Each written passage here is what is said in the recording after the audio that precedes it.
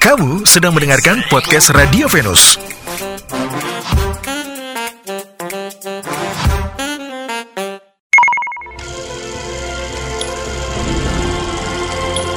Mohon perhatian, sesaat lagi Cerpen Venus akan segera dimulai.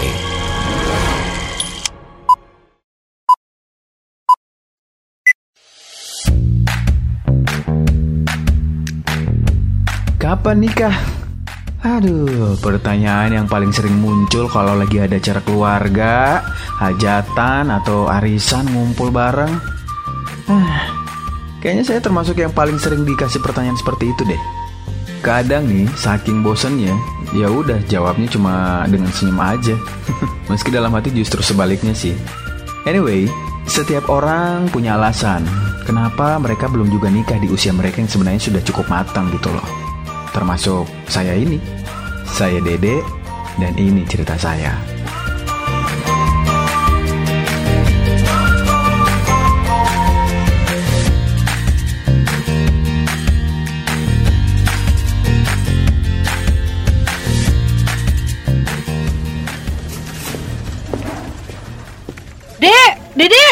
Dek. Astagfirullah, Winda. Ngomong kok kayak pakai tua masjid sih? Ini jam kantor tahu. Kamu udah dikasih undangan belum sih? Hah? Undangan? Undangan apa? Undangan meeting, sunatan, apa? Khitanan, apa sih yang jelas dong ngomongnya? Undangan nikahan. Nikahan? Emang ada lagi yang belum nikah di sini? Perasaan kan semua kru di departemen kita udah pada nikah. Ya kalau departemen kita emang udah sold out semua, kecuali kamu. Itu tuh undangan nikahnya si Chandra, anak departemen sebelah.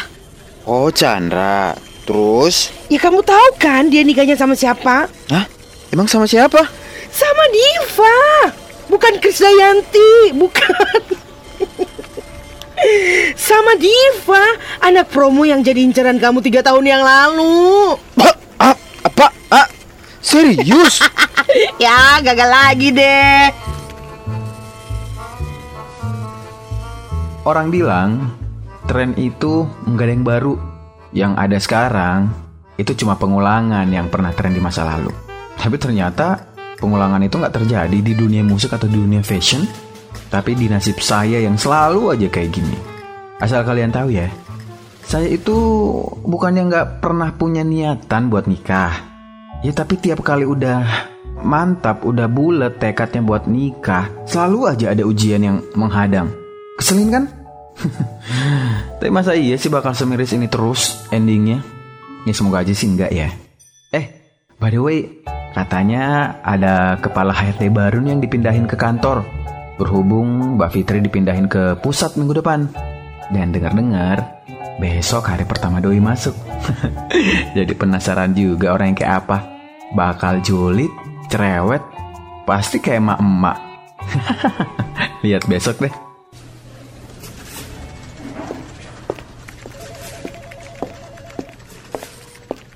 Dede.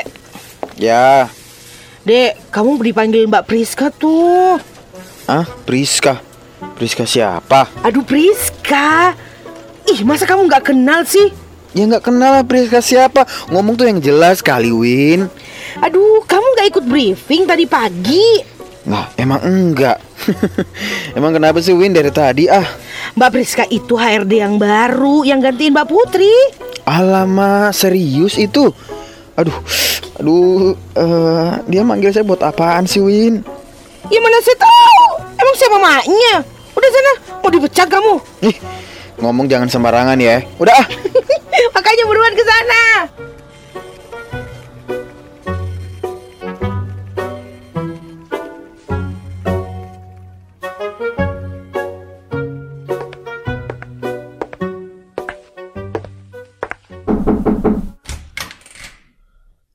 Permisi, Mbak. Mbak Priska manggil saya. Iya, masuk. Oh, iya Mbak, makasih. Saya tadi pagi nggak lihat kamu briefing, emang nggak ikut? Mbak, tadi habis nganterin orang tua dulu, Mbak. Oh gitu. Oke, kali ini saya bisa nerima alasan kamu, tapi besok-besok kalau kita ada meeting atau briefing, kamu harus usahakan hadir loh. Biar informasi yang kamu dapat juga nggak ketinggalan. Oh, iya Mbak, iya saya minta maaf Mbak. Saya bakal usahain selalu hadir kok.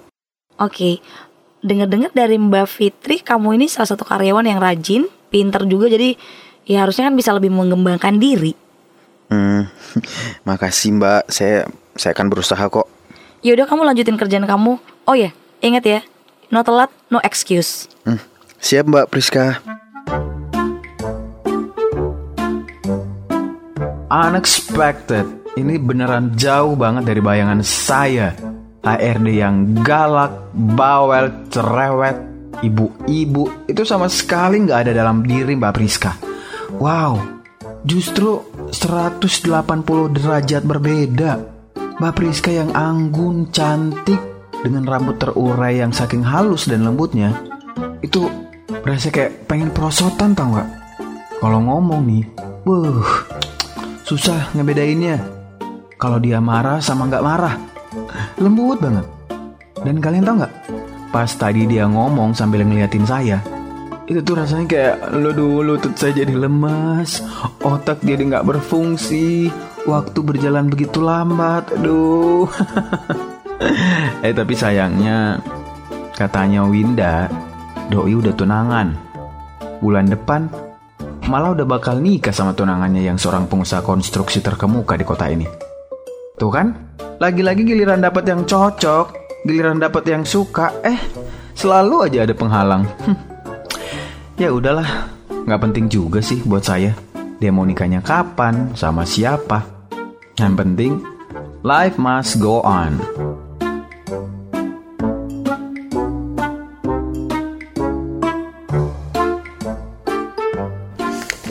Aduh, si Winda ini masa saya yang disuruh lembur sih.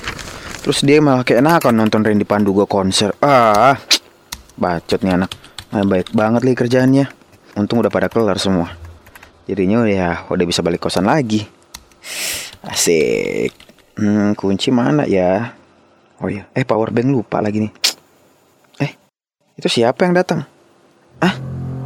Mbak Priska? Sama siapa tuh? Tumben jam segini masih di kantor. Tuh cowok yang ditemenin ngobrol kayaknya tunangannya deh. Alamak, tuh cowok nampar Mbak Priska. Bejat banget tuh cowok. Kabur lagi. Brengsek banget asli. Mbak Priska. Dede, ngapain kamu di sini? Loh, saya kan lembur Mbak, gantiin si Winda. Mbak Priska nggak kenapa-napa kan? Enggak kok deh, saya baik-baik aja. Maaf Mbak, tadi yang nampar Mbak Priska itu tunangan Mbak kan ya? Dek, kamu sibuk? Kalau enggak kamu bisa nemenin saya kayaknya butuh teman cerita. Iya Mbak, bisa. Tapi kita ke taman depan kantor aja kali ya Mbak ya. Kebetulan ada tukang nasi goreng favorit kantor sini, daerah sini. Ya kali aja bisa sekalian makan malam gitu Mbak. Ya udah, boleh.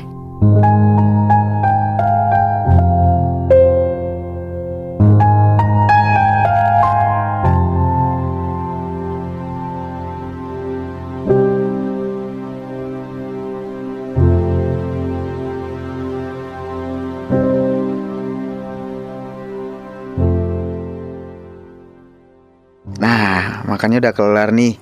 Sekarang Mbak Priska cerita deh. Saya siap dengerin kok. Tapi bisa gak kamu gak panggil saya Mbak Priska di luar kantor, panggil Priska aja. Oh gitu ya Mbak. Priska. Dek, kamu bener. Cowok itu emang tunangan saya, tapi itu dulu, sekarang gak lagi. Maksudnya apa Riz? Mbak Iya, jadi seperti yang kamu tahu, dia tuh tunangan saya. Dan bulan depan kita bakal nikah. Tapi perbuatan dia hari ini tuh bener-bener ngerusak semua rencana itu. Kamu tahu, tadi pas habis jalan, dia ngajak saya check in di hotel. Dia punya otak gak sih? Astagfirullah, kok bisa gitu ya Mbak ya? Ya harusnya kan kalau memang dia sayang sama Mbak, ya seharusnya dia jaga dong. Ya harusnya, tapi kan kenyataannya malah sebaliknya gitu. Ya saya nolak lah kemauan dia. Mungkin karena dia emosi kali ya, sampai ya dia nampar saya berkali-kali seperti yang kamu lihat tadi. Sejak awal tunangan juga sebenarnya saya udah ragu, saya udah gak percaya sama dia. Tapi papa maksa karena papa punya banyak utang budi sama orang tuanya. Tapi setelah malam ini kayaknya saya harus berani ngomong sama papa. Dia tuh bukan cowok baik, dia tuh bejat. Sayang ya Mbak ya. Tapi ngomong-ngomong kayaknya obrolan kita ini justru menyadarkan saya deh Mbak. Maksudnya kamu? Ya nyadarin saya kalau sebenarnya cinta itu emang rumit. Yang belum nemu cinta sejati aja bingung nyarinya. Giliran udah nemu nih, malah disia-siakan. Ya kayak cowok brengsek tadi. Aneh kan? Iya, kamu bener sih. Tapi kok kayaknya saya yakin ya, kalau cinta sejati saya tuh udah deket banget. Gak jauh kok. Deket, satu kompleks maksudnya. Iya gak juga. Ngomong-ngomong, Riz, ya meskipun kamu atasan saya di kantor, umur kita kan gak jauh beda gitu. Boleh kali ya sekali-sekali kita makan gitu keluar, ya gak? Minggu depan habis gajian. Ya emang kamu sanggup naktir saya? Ya kalau cuma untuk makan bakso lah bisa lah. Gimana ya? Tapi kayaknya saya gak punya alasan deh buat nolak Asik. ajakan kamu. Aku jatuh cinta untuk kesekian kali. Baru kali ini ku rasakan cinta sesungguhnya. Tak seperti dulu. Kali ini ada pengorbanan. Cinta bukan sekedar kata-kata indah. Cinta bukan sekedar belayan berdua. Samudera cinta dari palung hati, tak terukur dalamnya hingga saat perpisahan tiba, mengundang air mata. Atau hanya secuil penyesalan. Cinta bukan sekedar kata-kata indah. Cinta bukan sekedar belayan peraduan. Sampai di sini kalian udah ngerti kan endingnya? Saya dan Priska akhirnya jadian. Dan ini tanpa sepengetahuan orang-orang di kantor. Orang-orang sekantor baru heboh justru 2 bulan kemudian, saat saya dan Priska nyebarin undangan nikahan kami. Surprise! Mereka gak ada yang nyangka satupun. Dan saya cuma bisa diam sambil senyum-senyum pas resepsi. Tuhan tuh emang adil ya. Dia selalu mempertemukan kita dengan jodoh yang tepat di saat kita sudah lulus ujiannya. Saya sih berharap semoga kalian juga secepatnya dapat jodoh di waktu yang tepat dengan orang yang tepat.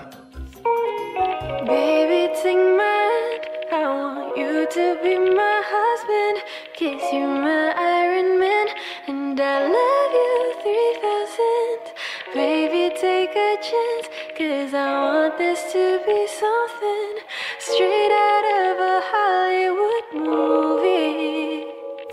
Cerpen Venus berjudul Kapan Nikah Bro, dikarang Dodi, produksi Willy Arden, dengan para pemain Saki sebagai Dede, Rachel Bedu sebagai Friska, dan Regina Ilyas sebagai Winda. Baby, take a chance, 'cause I want this to be something straight out of a Hollywood movie. Baby,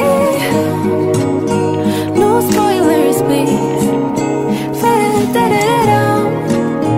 No spoilers please. Fa-da-da-da-da. No spoilers please. Fa-da-da-da-da. And I love you 3000.